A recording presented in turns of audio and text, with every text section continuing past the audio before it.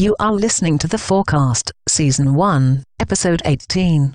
The Merseyside derby is the longest running top-flight derby in England, and whilst in years gone by it might have been described as the friendly derby, in the Premiership era it's become the most violent in the league, with more red cards than any other fixture. Liverpudlians have their own unique identity. As the old saying goes, we're not English, we're Scouse. And football on Merseyside is unique too. There's no religious, political or ideological reasons for supporting one team or the other. There isn't even a geographical reason, with just half a mile of Stanley Park separating Anfield and Goodison. And whilst Anfield might be famous the world over as the home of Liverpool now, it was actually Everton who were the first team to play there back in the 1880s. With no clear reason to support one team or the other, families in Liverpool will often be made up of both Blues and Reds. And in many ways, this is what makes up the essence of the rivalry. Ask an Evertonian about Liverpool, and they'll tell you that Reds fans are from Norway or Ireland. Ask a Red about Evertonians, and they'll say they're all from Wales. But go to Liverpool on Derby Day, and you'll see that everyone supports one or the other. It's in the very fabric of the city. You can hear, see, and smell it everywhere you go.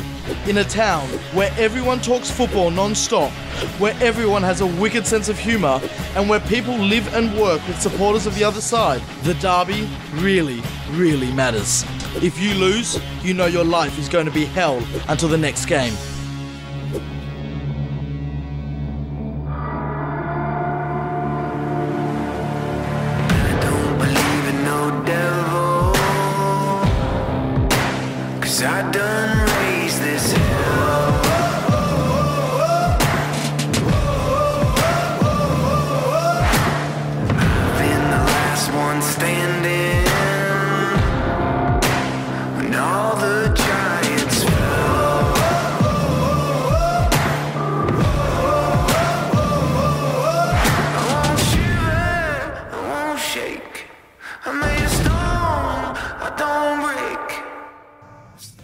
Guess what? The football is back. Thank God. I hate international break. It was driving me crazy. Sanity has returned. I think our manager hates the international break now as well, doesn't he? Oh, listen, didn't you get excited about the game against Lithuania? I mean, that was, it was so exciting. Yeah. Yeah, I mean, I got the game. No, I didn't actually. It's such it's a time bomb almost, international week. I mean, you almost always expect some form of bad news, injuries. Yeah. It always happens to Liverpool players. Why do they get injured on international duty? It actually happens nearly every single time without fail. It's almost always the England ones as well, isn't it? It's rarely the players who come from other countries. It's almost always the ones who are in the England setup that seem to get injured. Has it something to do with being made of sterner stuff? I don't know. It might be. But, maybe there is something wrong with the England setup, because obviously we had all that problem with Daniel Sturridge many years ago. It's the second time Adam Lallana's got injured. Listen, you can't use Daniel Sturridge as a reference point.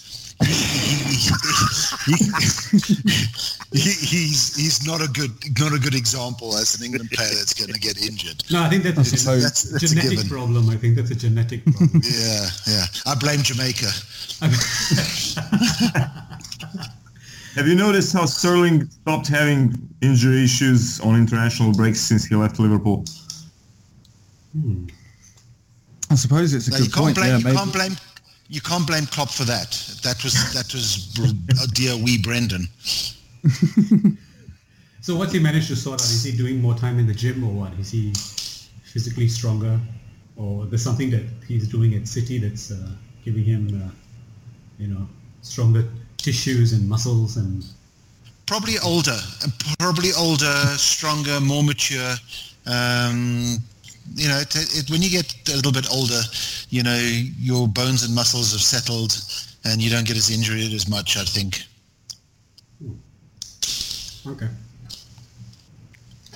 Okay.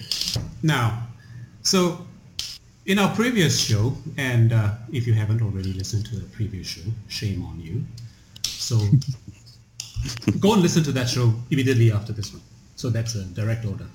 So we've actually already previewed the Liverpool-Everton derby, and we're not going to cover that completely. We're going to have a moment where,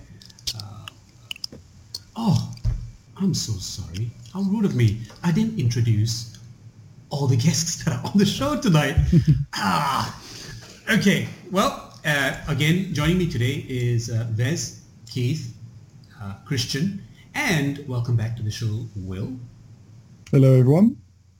And as I always do, or I should be doing more often, the FOARcast is the official podcast of FOARsite.com. That's FOARsite.com. We're a great online community, or so we like to think so, of people who are lifelong Reds, and we've got news, discussions, opinions, a great commenting community on the site. So if you're listening to this, if you haven't already come onto the site or participated in the comment section, yes, we warmly welcome you, and just don't be put off by the resident psychos Keith and Eric. Speaking of Eric, who is one of our regulars, he is unable to make it for this show because I think he's having coffee with Marco van Basten to debate the offside rule or something like this. So does anyone else have any celebrity friends for appointments next week that they won't be able to make it? Or? Nope, my calendar's free. Oh dear. He's either getting his leg over or he's got the flu, one or the other. Yes, and speaking of the flu, Jason is also down with the flu, so he's unable to make it. And Mental is nowhere to be seen. What does he do working at this hour anyway? Strange. Okay, where was I? Okay, I've completely forgotten. Right, okay, we were talking about the Merseyside derby, and maybe to kick things off, let me ask this question. How relevant do you think this derby is today? I mean, when I used to follow Liverpool back in the 70s, it was all the thing. Everyone looked forward to it. I mean, people still look forward to these games and the return fixture at Goodison. And it was always billed as like the game, the matchup, the derby that everyone needs to watch. And certainly throughout the years, the passion has been there, if not necessarily a high quality of football. But times have moved on. We've got the rise to eminence of Manchester City, and the Manchester derbies have risen. And then, of course, you have the London derbies as well, especially between Chelsea, Spurs, and Arsenal are in London, aren't they? I don't know. Are they still a London club? Yeah, Arsenal are North London, so they're with Spurs. Yeah, it was just a joke. Anyway. So with these three clubs duking it out in London, some of the shine has gone to those games as well. So how do you think the Merseyside derby stacks up against these other football rivalries? And I'm going to kick it off with Keith. Interesting fact. You asked firstly, how relevant is it today? And if you look at how many games we've played against Everton when it was the old League Division 1, we actually played them 146 times. Liverpool winning 54, drawing 44, and Everton 48. But that 48 is misleading, simply because between 1941 and 52, they won 14 of the games, and the other 10 games was like in just at the turn of the century. Since the Premier League, we've played them 49 times, with Liverpool winning 21, 19 draws, and Everton 9. So it looks like most people who are not born on Merseyside and who's not really closely in the surrounds will think it's not as relevant as it was in the past, because we normally win the Merseyside derby. Mm-hmm.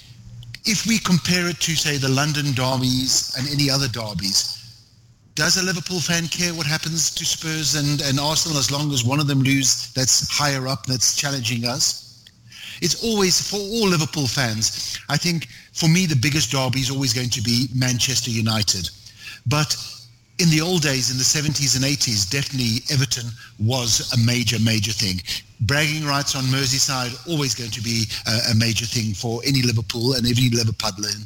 And it always carry on like that. How relevant it is today, sentimental value, yes. Relevance, I think things have overtaken them at this stage.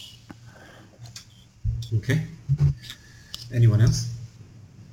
I think relevance in terms of league position, obviously, as Keith was saying, has deteriorated a little bit. Obviously, the Manchester clubs have come through, and that derby sort of become what Liverpool and Everton was in the late 80s, where it was, at times, it was the top two teams in the country who were the two big teams in the title race, and it was that big six-pointer to decide pretty much who was going to lift the Premier League crown at the end of the season, whereas now the Merseyside derby is nothing like that. But you only have to look at the stat that says that this is the Premier League fixture with more red cards than any other fixture in Premier League history. So in terms of being a proper derby match and the kind of match that players get up for and that is, you know, as violent as you kind of want and expect a derby match to be, and the players really throw themselves into the tackles, maybe not as much now because obviously Liverpool don't have any Scousers in the team, which is a little bit, I think that's disappointing for some of the local fans. But I mean, we saw a red card last season with Funes Mori, and I'd quite like to see another one for Everton this week. But yeah, it's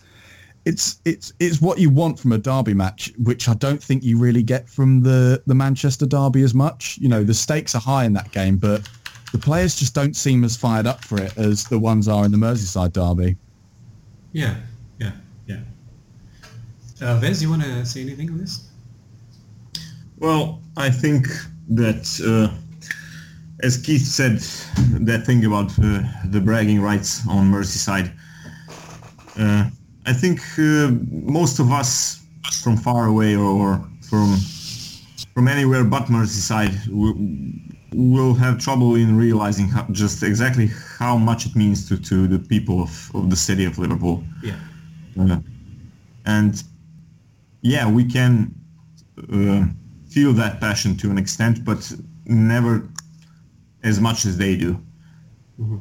And I think perhaps the deterioration of the importance of the derby is also to an extent due to globalization of English football,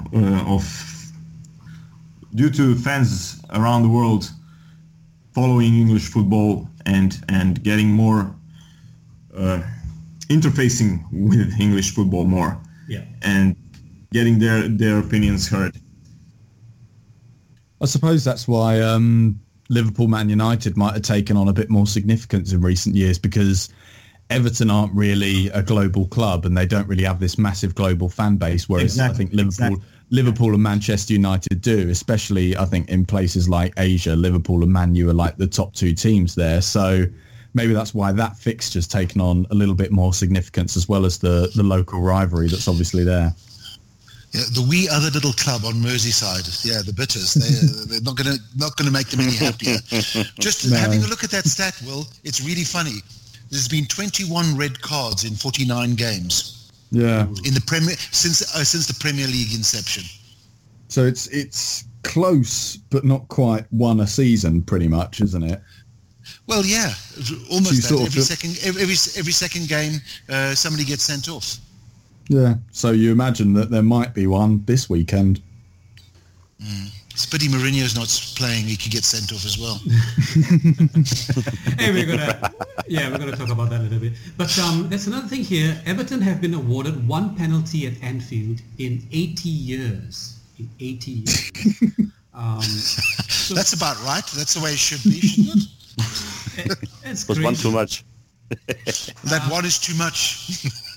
The thing is here, though, is that the referee for the derby is Anthony Taylor, and he likes to give a penalty or two. And he also does have a history with Liverpool. And in fact, that history was actually quite recent. He pointed to the spot twice in favour of Sunderland during our 2-2 draw at the Stadium of Light in January. So maybe it's one duck or hoodoo that Everton could possibly break this weekend. Christian, I remember that. Yeah, go ahead. I was just going to say, obviously, Klopp had a lot of words with Anthony Taylor after that game, so hopefully he might be feeling a bit more sympathetic to Liverpool this time and might try and right the wrongs that happened in that game against Sunderland. I imagine the fans to start chanting, "We know where your car is." Yeah.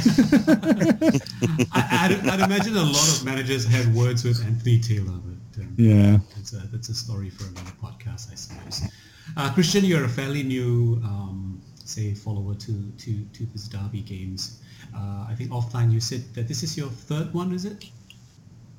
This will be the third one, yes, and I had to remain rather quiet because I cannot really judge the history of those derbies and how it has developed regarding the tension and the relevance and of all those things. But I think it's not that not as important as it might have been in the past. I always try to compare that to Dortmund Schalke, which is it's a huge game in that area here, and I think it was quite the same, or it could have been quite the same, like here the Merseyside derby. But the problem is, and the decisive question on those derbies is, can they compete with each other, or could it be one-sided? And Everton seemed to have fallen a bit behind. Is that correct? In the past few years? Yes. Yeah, I mean, the first derby I saw, the first one of Klopp, was a 4-0, and it was so one-sided, it was laughable. Mm-hmm. I think it was one of the last matches of Roberto Martinez in charge of the Blues. Mm-hmm. Yeah, it seems to be that what happens is either it's one-sided and Liverpool win, or it's a fairly even match and Liverpool still win, is how the Merseyside derby's gone in recent years. Burn! But I mean, Everton have been sort of in and out of mediocrity for quite a while now, haven't they? Because they were relegation battlers really in the 90s before David Moyes came in, and recently this has sort of been Everton's resurgence, being close to the top 6 of the Premier League table, and hopefully that's as far as it gets, I think, as far as we're concerned. But yeah, I think this Merseyside derby that we've got this weekend is probably one of the more even ones that I think we will have seen in recent years. But I mean, we said that about the last one, because Liverpool were on a bit of a downward spiral, Everton were on a bit of an upturn in form, and then obviously it all changed and we sort of put them in their place. And hopefully we can do the exact same this weekend, because obviously they're really, strictly speaking, points-wise, they're in better form than we are. And again, it all depends on which Liverpool turns up. Exactly. Don't start that again. They're going to be very angry, Christian, and they're going to go out there pissed off and they'll win. Well, I rely on your forecast, Keith. Finally, it's all upon you. It's interesting that you mentioned Schalke, Christian. Yes. So obviously we've had enough of Southampton and Schalkehampton, yeah. Yeah, so Schalkehampton now.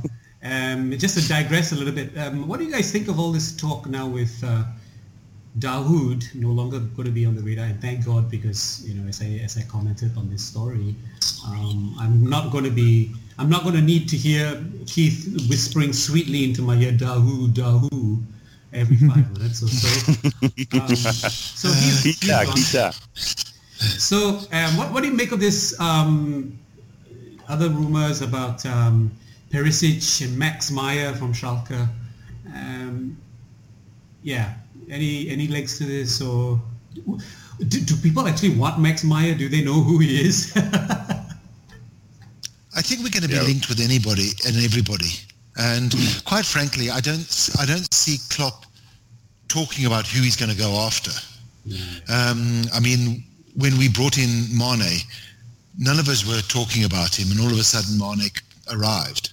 So I think he's going to play it quite close to his chest, and I think he's quite happy for everybody to link us to everybody in the Bundesliga and beyond. And I think we're going to have a few surprises. Yeah, again. Yeah. Christian, do you know anything about this boy, Max? Yes, of course. Yeah. Yeah. He was like a boomer some years ago, and then his career stalled a bit. He seemed not to feel really well at Schalke, because Schalke had tremendous problems during the seasons with different coaches, and Schalke had to fire, they just did it. They fired many coaches in a very short period of time, and so there was never this constant development which you have seen, for example, under Klopp or Wenger or whoever. And so Schalke was always, like you say, a roller coaster. Is that correct? Mm-hmm. Yeah. It was up and down and up and down, and another coach. And so Meyer could not really develop there. Mm-hmm. I think he has struggled with Harald Weinziel, which is the actual coach, and that's the reason why it's very likely that he will move to the Premier League. Mm-hmm. Klopp likes him very much and has openly stated that a couple of years ago when he was still in charge of Dortmund, mm-hmm. which was very close to a scandal for Dortmund fans when you say something positive about Schalke, mm-hmm. or Schalke players. And Max Meyer, I know from, how should I say, from the neighborhood here, from the next village, one of the boys, he played in the Schalke youth. Right. And Max Meyer was in the team 1 or 2 levels above that, age in terms of age. And he said he is a very arrogant guy, Max mm-hmm. Meyer. Mm-hmm. Yeah, he crashed his 400,000 euro sports car recently, just a year ago or Nice. 1.5. So that's all you hear about this guy. But when you see him playing, he's very... Think about Lothar Matthäus in the past. So a very powerful midfielder with a very, very good shot. Very good, so very good goal threat. Mm-hmm. And pacey, good discipline, very good passing. So a very good all-rounder. Very positive. Would fit very well into Klopp's game. But we keep getting linked with all these midfielders. Why can't we get linked with some left backs, centre backs, or wingers? As Jason commented on the site. But James Milner's there. Ooh. Listen, what have you heard about Dahu? Because I've just opened a link with us saying that Klopp is not giving up on Dahu, and there's rumours that he might go to Dortmund, but Liverpool are still chasing him, and Klopp still wants him. It was a very strange development this morning. This morning it was reported that in the Bild, Bild newspaper, which is the comparable to Daily Mirror and Daily Star and all those, but a bit better informed. They are really they have developed into a quite reliable source regarding sport. Normally, mm-hmm. They have said this morning that Liverpool would enter the game, the bid game for Dahoud, with 25 million. Yeah, that's it. Head-on payment plus 7.5 million. Wage package. Yeah. Yes. So do we know how finalised this proposed deal between Dortmund and Dahoud is, or could it be possible that then if Liverpool come in the summer transfer market and just throw money at Borussia Mönchengladbach, that we might actually give ourselves a say in the race to sign Mahmoud Dahoud, or do you think it's just completely finalised and that he will go to Dortmund now? It's already finalised. Borussia Mönchengladbach has today announced that Dahoud goes to BVB, so he has signed the contract. All right, so that book is closed. But I think there's something wrong about this announcement from Bild, because you remember Melissa Reddy. Mm-hmm. We know from her and other sources that Liverpool's interest faded away by the end of the year. And after that, I remember here the German sources started in late January or early February to report about Dahoud's preference for Dortmund. So that was after Liverpool's interest faded away, not before. So it was obviously our decision that we do not sign him, and not his one. Interesting development. That I didn't read. What do you guys think of this James Rodriguez tenuous link? I love it cropped up last summer, didn't it? Yeah, well, I don't know why I can't just call himself James. No, but James. James, mate. So yeah, there's so many reports about him. Now it looks like Bayern is the favourite, but this one is still monitoring the situation. I think it's all going to be a lot of BS until the actual transfer window opens. I think journalists with the couple of weeks off now are just looking for news stories.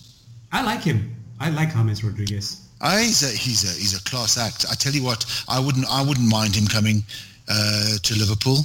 I don't know about his work ethic, if he fits into. I haven't seen much of him apart from in the internationals and the World Cups and things like that.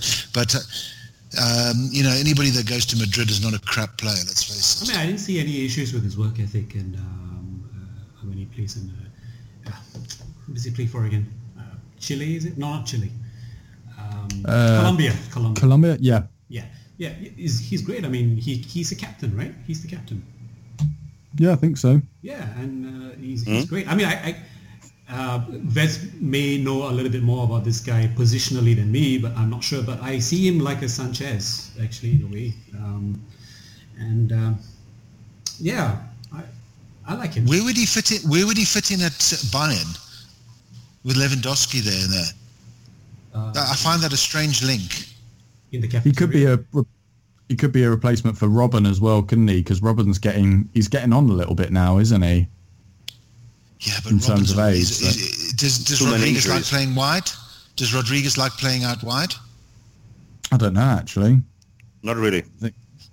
I would have thought if anything he would be a replacement for Lewandowski, but so I just found it a bit strange that it's now being reported that it's his preferred destination.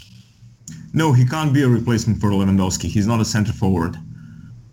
Lewandowski is your typical modern number 9, and Rodriguez is something quite different. He's the perfect number 10, if you ask me. And Joe, was it you that compared him to Sanchez? Yeah. Personally, I think he's more like Özil than Sanchez. Özil, okay. I think he's more that creative midfielder than that relentless attacker like Sanchez. So he's versatile as well. That he could no wonder Klopp likes him. He's very. He can play across the front. He's very versatile. And that's what he's going to be doing there, because I heard that he's going to be toasting the bagels before training. So that role has been clearly marked out for James Rodriguez. So good luck, James. Career suicide. Yes, Christian. We will talk about transfers later. Yeah. But I would like to throw in one thing, because I have just caught myself dreaming about a marquee signing. We will never see that. Klopp will not sign, from all I know about this guy and from all my experience following Klopp over the past years, he will never sign a player over 50 million. Mm-hmm. And James Rodriguez is 75 million to be said to be the minimum price for him leaving. So if we talk about Virgil van Dijk, that could be an exception. Mm-hmm. Yeah, with probably up to 35, 40 million. Mm-hmm. But I don't see him sign. Yeah. Christian, but has Klopp ever had the budget to sign a marquee player? It's not. He certainly didn't have it. Yeah, but he certainly didn't have it at Dortmund. But if he's got the funds and he wants somebody, is he got set principles to say, no, I won't pay this much? If he needs somebody, will he pay for him? He don't if want he's got to the money. He don't want to kill the balance within the team, the psychological balance. Mm-hmm. I mean, my English is not perfect, so I have to look for the exact words. It might not be that was ideal, correct. That's but correct. you have a team, and he don't want to have somebody standing out too much. Yeah, like a superstar, and the rest. Yeah, all he tries to treat them all the same as much as possible, which is not exactly possible, but he is very good at that, to keeping this balance within the team and to make them all feel comfortable and appreciate it.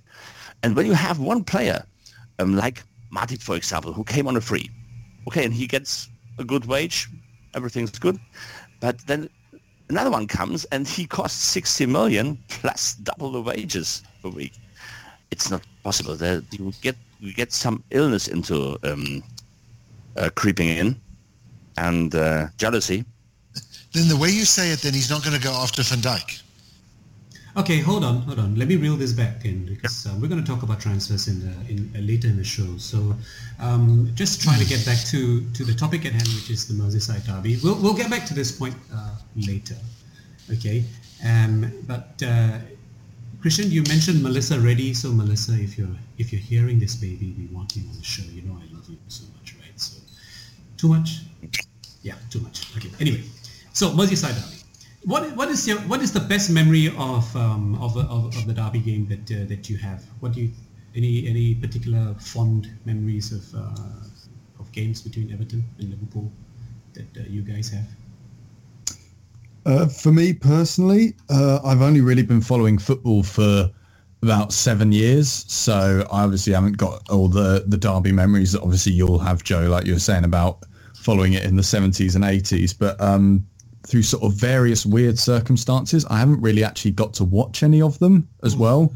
So if I know that's sort of a bit of a sin as a Liverpool fan, but I have tried as much as I possibly can to watch them. So looking back, I'd say that probably the Andy Carroll winner at Wembley is going to be an obvious candidate for it, because even though I wasn't watching that game either, I was just following it via text commentary on my phone. Even just seeing the thing pop up that says goal Andy Carroll 2-1 87th minute, you go wild no matter where you are or what you're doing, and that was an incredible moment for me. But based on the fact that I was actually there to watch it, I think I'd say the Sadio Mane winner last season, because not only was it brilliant to get the win and get the 3 points at a time when we were still pushing for the title, but to do it in such a cruel way to Everton as well, you know, to drag them out and string them along for the whole game and then land a killer blow in the 94th minute was certainly, I think, my favourite moment watching Merseyside derbies. Okay. Wes, any fond memories of games gone by? Well, personally, I like those games where we thrashed them properly the best. Okay. Like last season 4-0 and stuff like that. I also like the one we also won 4-0 in that 13-14 season.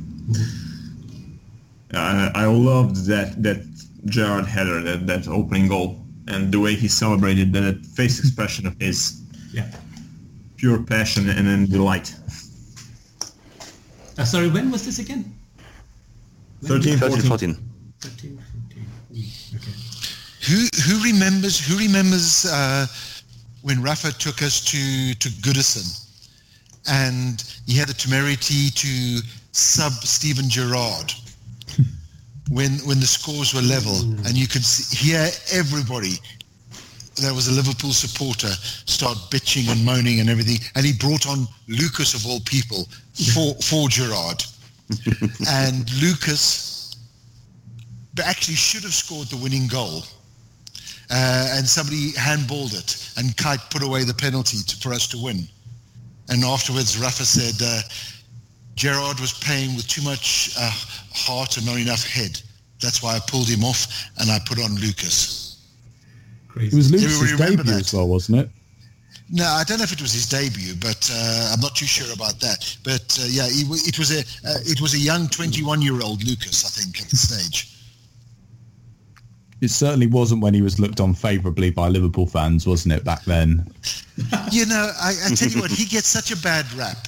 You know, you have the best midfield in the world, Gerrard, Alonso, and Mascherano. And then everybody says, oh, Lucas is not up to it. And he's a young 21-year-old that's come over from Brazil, still settling, and they say he's not good enough. Yeah, no, who would be good enough against those three? I think he's certainly proved himself, hasn't he? Because he had a very tough start to life at Liverpool, and it wasn't for about 3 years, I think, that people started to actually realise what he does. Because he's not a flashy player either, is he? No. I think he's very much underappreciated. But if you look what he's contributed, he's done okay. I like the lad. Oh yeah, he's a very nice lad as well. I certainly don't want to see him go. I have something to say on this. No, he's going. He's going, by the way. I think this is the reason. I mean, Gerrard being substituted for Lucas. I mean, that's the reason why this game has been completely permanently erased from my memory banks, because I can't recall this at all. But hey, that substitution won us the game. Yeah, that substitution won us the game. That's where Rafa Benitez was so good, at reading games and reading situations and nullifying the opposition. True. My personal favorite is the 1989 FA Cup final, which ended 3-2 in our favor. I was, obviously much younger then. I think, Keith, you were probably already 50 at that time in 1989. Yes, yeah. But do you remember this name? You know, you can go off people really quickly, eh? You remember this guy, Stuart McCall? Remember him? Oh, yes, I do. Everton player, yeah. Yeah, he scored both of Everton goals. What was interesting about this game, of course, not just being Stuart McCall, but the 1989 FA Cup final was played only 5 weeks after the Hillsborough disaster. Yeah. So it was a great moment. Well, yeah, it was a significant and poignant moment for the city. And I mean, you even had Jerry Marston from Jerry and the Pacemakers, who led in a live rendition of "You'll Never Walk Alone," and the game itself was crazy, amazing game of football. Aldridge, was it Rush? I think Ian Rush scored the first goal, and then Stuart McCall with the equaliser on the 89th minute. In the 89th minute, he scored. And then in extra time, he scored again, and then Rushy with the 2 goals to seal it for the win in the 89 FA Cup final. So that really burned into my mind. One of the greatest matchups, not just as a Merseyside derby, but in football itself, really, other than Istanbul and all that. It was a real great game to watch and enjoy. Okay, so we have already previewed this game in the previous show, as I said. If you haven't already listened to it, you know what? Maybe I'll try and splice in that segment into this particular podcast, so then you can just listen to it on this podcast. I'll see if we have time. But since that show, we've had some injury updates. Right? After the internationals, of course. So Everton looking quite poorly in this regard. Seamus Coleman is out, obviously. We wish him all the best. But there was a horrific leg break that he suffered. And he has been a starter as well. So he is out. Funes Mori is out. The world sheds a tear. No one cares. Schneiderlin. Sorry? Who will get sent off then? Who will get sent off? Someone else. I don't know. Dayton Baines. I don't know. Maybe. Schneiderlin. Schneiderlin is also a doubt. In their midfield. That could be quite a big blow. Who else am I missing? Am I missing anyone that you know of in terms of injuries? Yes, of course. Our side. Henderson. Henderson. No, Lallana. That's right. Sorry, it was Lallana. So Lallana, I think we can still compensate for the lack of Lallana. I think Lallana brings that energy in our midfield. So in the last time he went missing, our form also dovetailed as well. But that's also because we were missing Mane. Coutinho was in a kind of a funk and hasn't completely gotten back to the form that he seems to be showing with Brazil, but not showing in a red shirt. So I'm not sure about that one. I think it's the pace of the game. He's still, he's still getting back into the pace of the game, coming back from injury. But I think he's going to have a good end to the season, hopefully.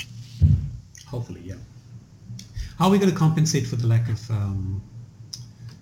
Lallana? Okay, before that, Will, you just posted the preview for this game on the site. So everyone listening in, go to the site. There's a video that Will has posted. He's done his match preview for this derby. Will's Corner, Liverpool versus Everton pre-match build-up. Could you take us a little bit through a teaser of what you talked about in that game, in your view? Well, I started off, funnily enough, actually, with the injury news and what's been going on at Liverpool, and I sort of covered the various ways that we could compensate for this, the lack of Adam Lallana in the team. And one of the ideas I did actually come up with was whether or not, because Emre Can has been performing so well in the number 6 role for Liverpool, obviously he has been a bit on and off this season, but in the last few games he seems to have been going through a bit of a resurgence. He's back to the sort of Emre Can that we saw at the back end of last season when he was dominating the midfield against every team that he faced.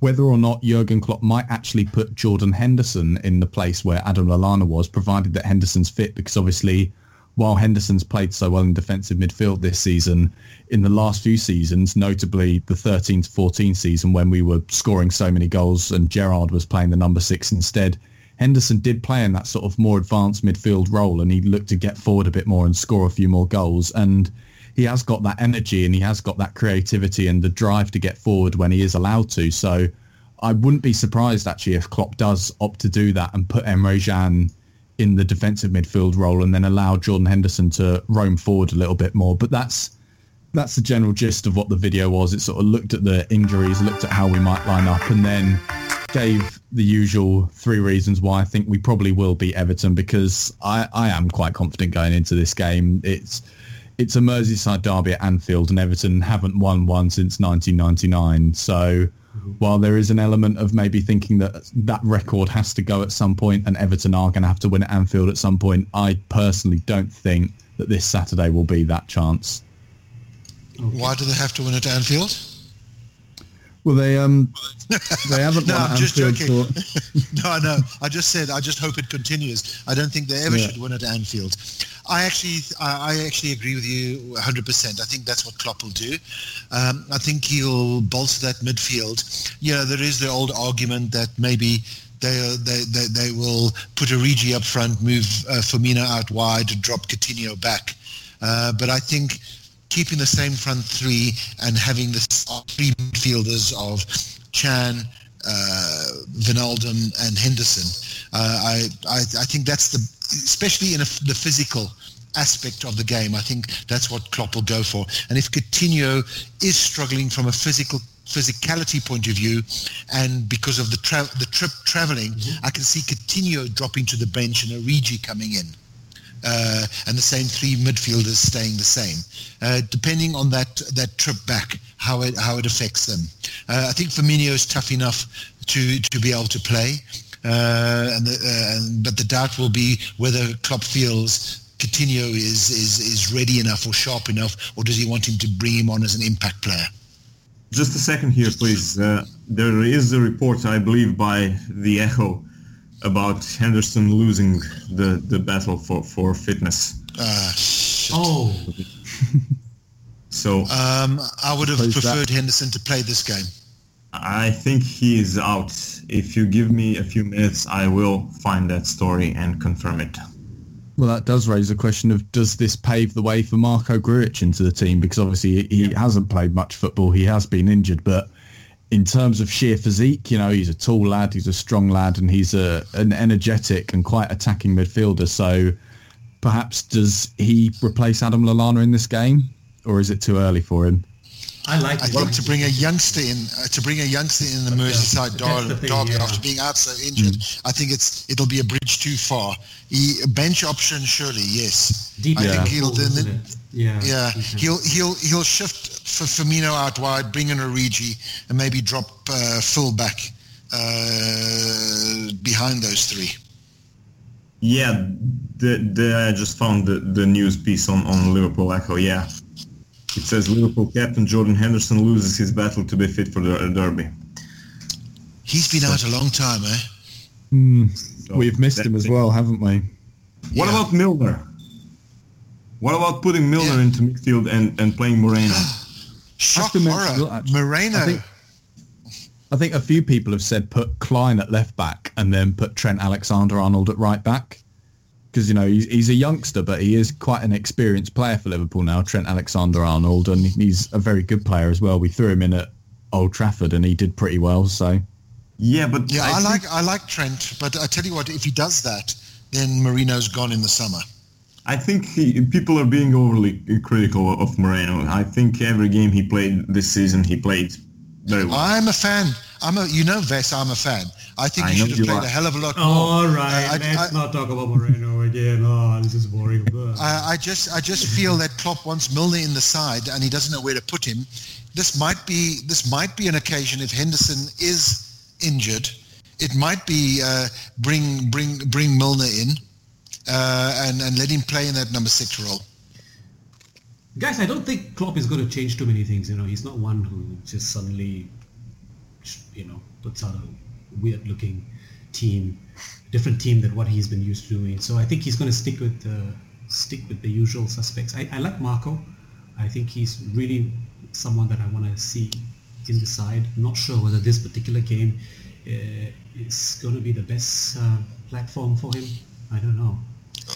I think as a youngster, that emotion, it's going to be, it'll be quite an intimidating atmosphere to throw Grujic in for his first game of the season. And it's going to be very physical as well. And this guy, he's very good on the ball. He's got fantastic vision. I'll say this, okay? He sees the play. He's very clever. He's very clever. But this is going to be a physical game, and the last thing we want is for him to get injured again, and then that's going to be another delay in his progress. And I just want to know, Joe, what do you mean by the usual suspects in midfield in this case, with both Henderson and Lallana missing? Well, then it's going to... Yeah. It's Chan and Wijnaldum will be there. Yeah, Chan. It's who partners those two. What about Kevin the third? Stewart? Kevin Stewart. Oh, that's an interesting one. I suppose that's a good shout, actually. Yeah, we've forgotten about Kevin Stewart, really, haven't we? Me too. I haven't. I wouldn't like him there. He's available, isn't he? He's not injured or anything like that. Yeah. Or Lucas, actually. Yeah, Lucas could play the defensive role. Lucas will come in before Stewart. Yeah, I suppose that's true. Yeah, he will play but the biggest problem if Chan wants to play that defensive midfield role, it sort of rules Lucas out a little bit. It'll probably be easier to drop Coutinho back into the number 6 role, getting forward, and bring in Origi up front with his actual speed and physical presence. I think that's probably the most likely one. Yeah, it's putting Coutinho in the midfield, even though obviously it means that we'll lose a little bit of the physicality in the centre. In terms of quality, it is the best side we've got if Jordan Henderson and Adam Lallana are unavailable. Both Coutinho and Firmino played in the game against Paraguay.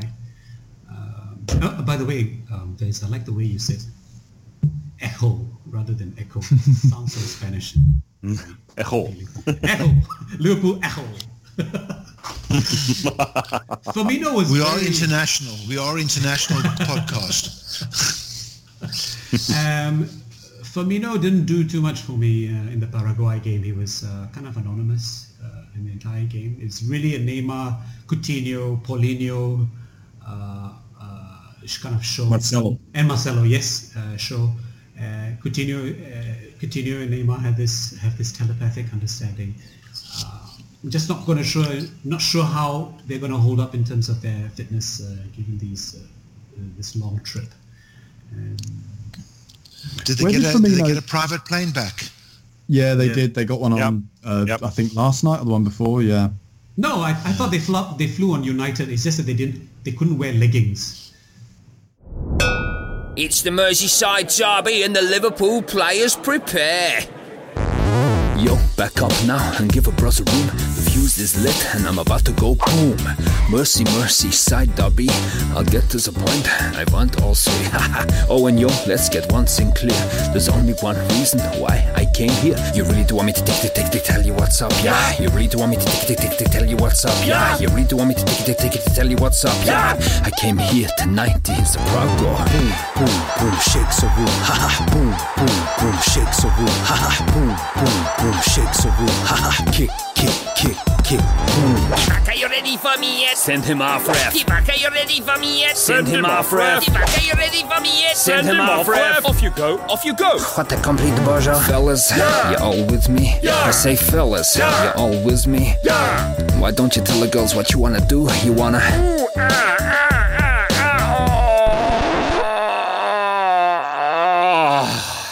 James, I meant more like winning the Europa League or pushing for 4th place.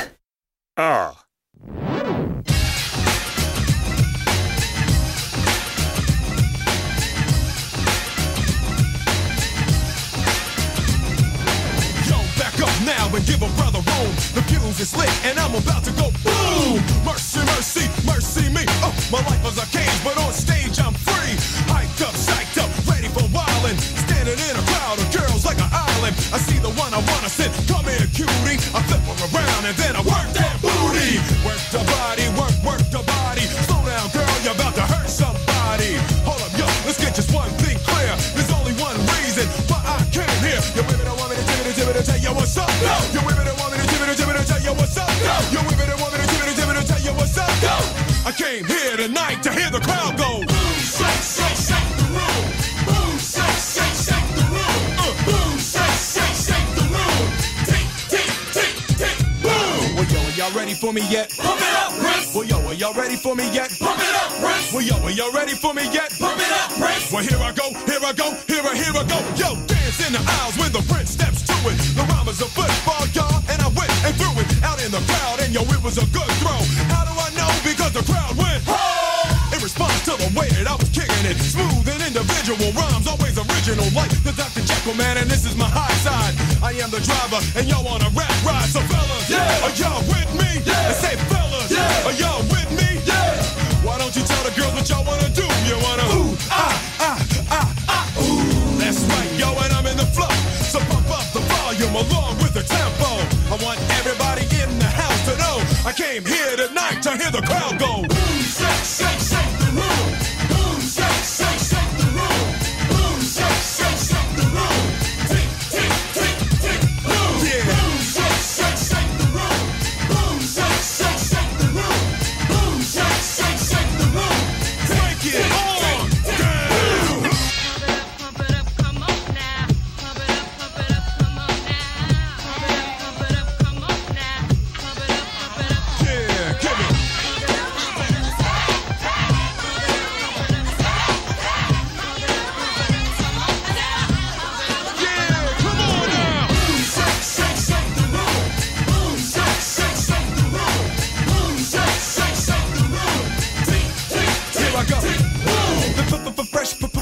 Who I am, to told my mother that I never make a whack jam. But sometimes I get nervous and start to stutter, and I fumble every word I utter. So I just try to chill, but it gets worse still. I need the crowd to get into it. They help me calm down and I can get through it. So higher, get your hands to the ceiling. Let it go, y'all, don't fight the feeling. Might get a stranglehold, sweat pouring, and like Jordan, yo, I'm scoring. Yeah, that's right, y'all, and I am in the flow. So pump up the volume along with the tempo. Many have died trying to stop my show. I came here tonight to hear the crowd go.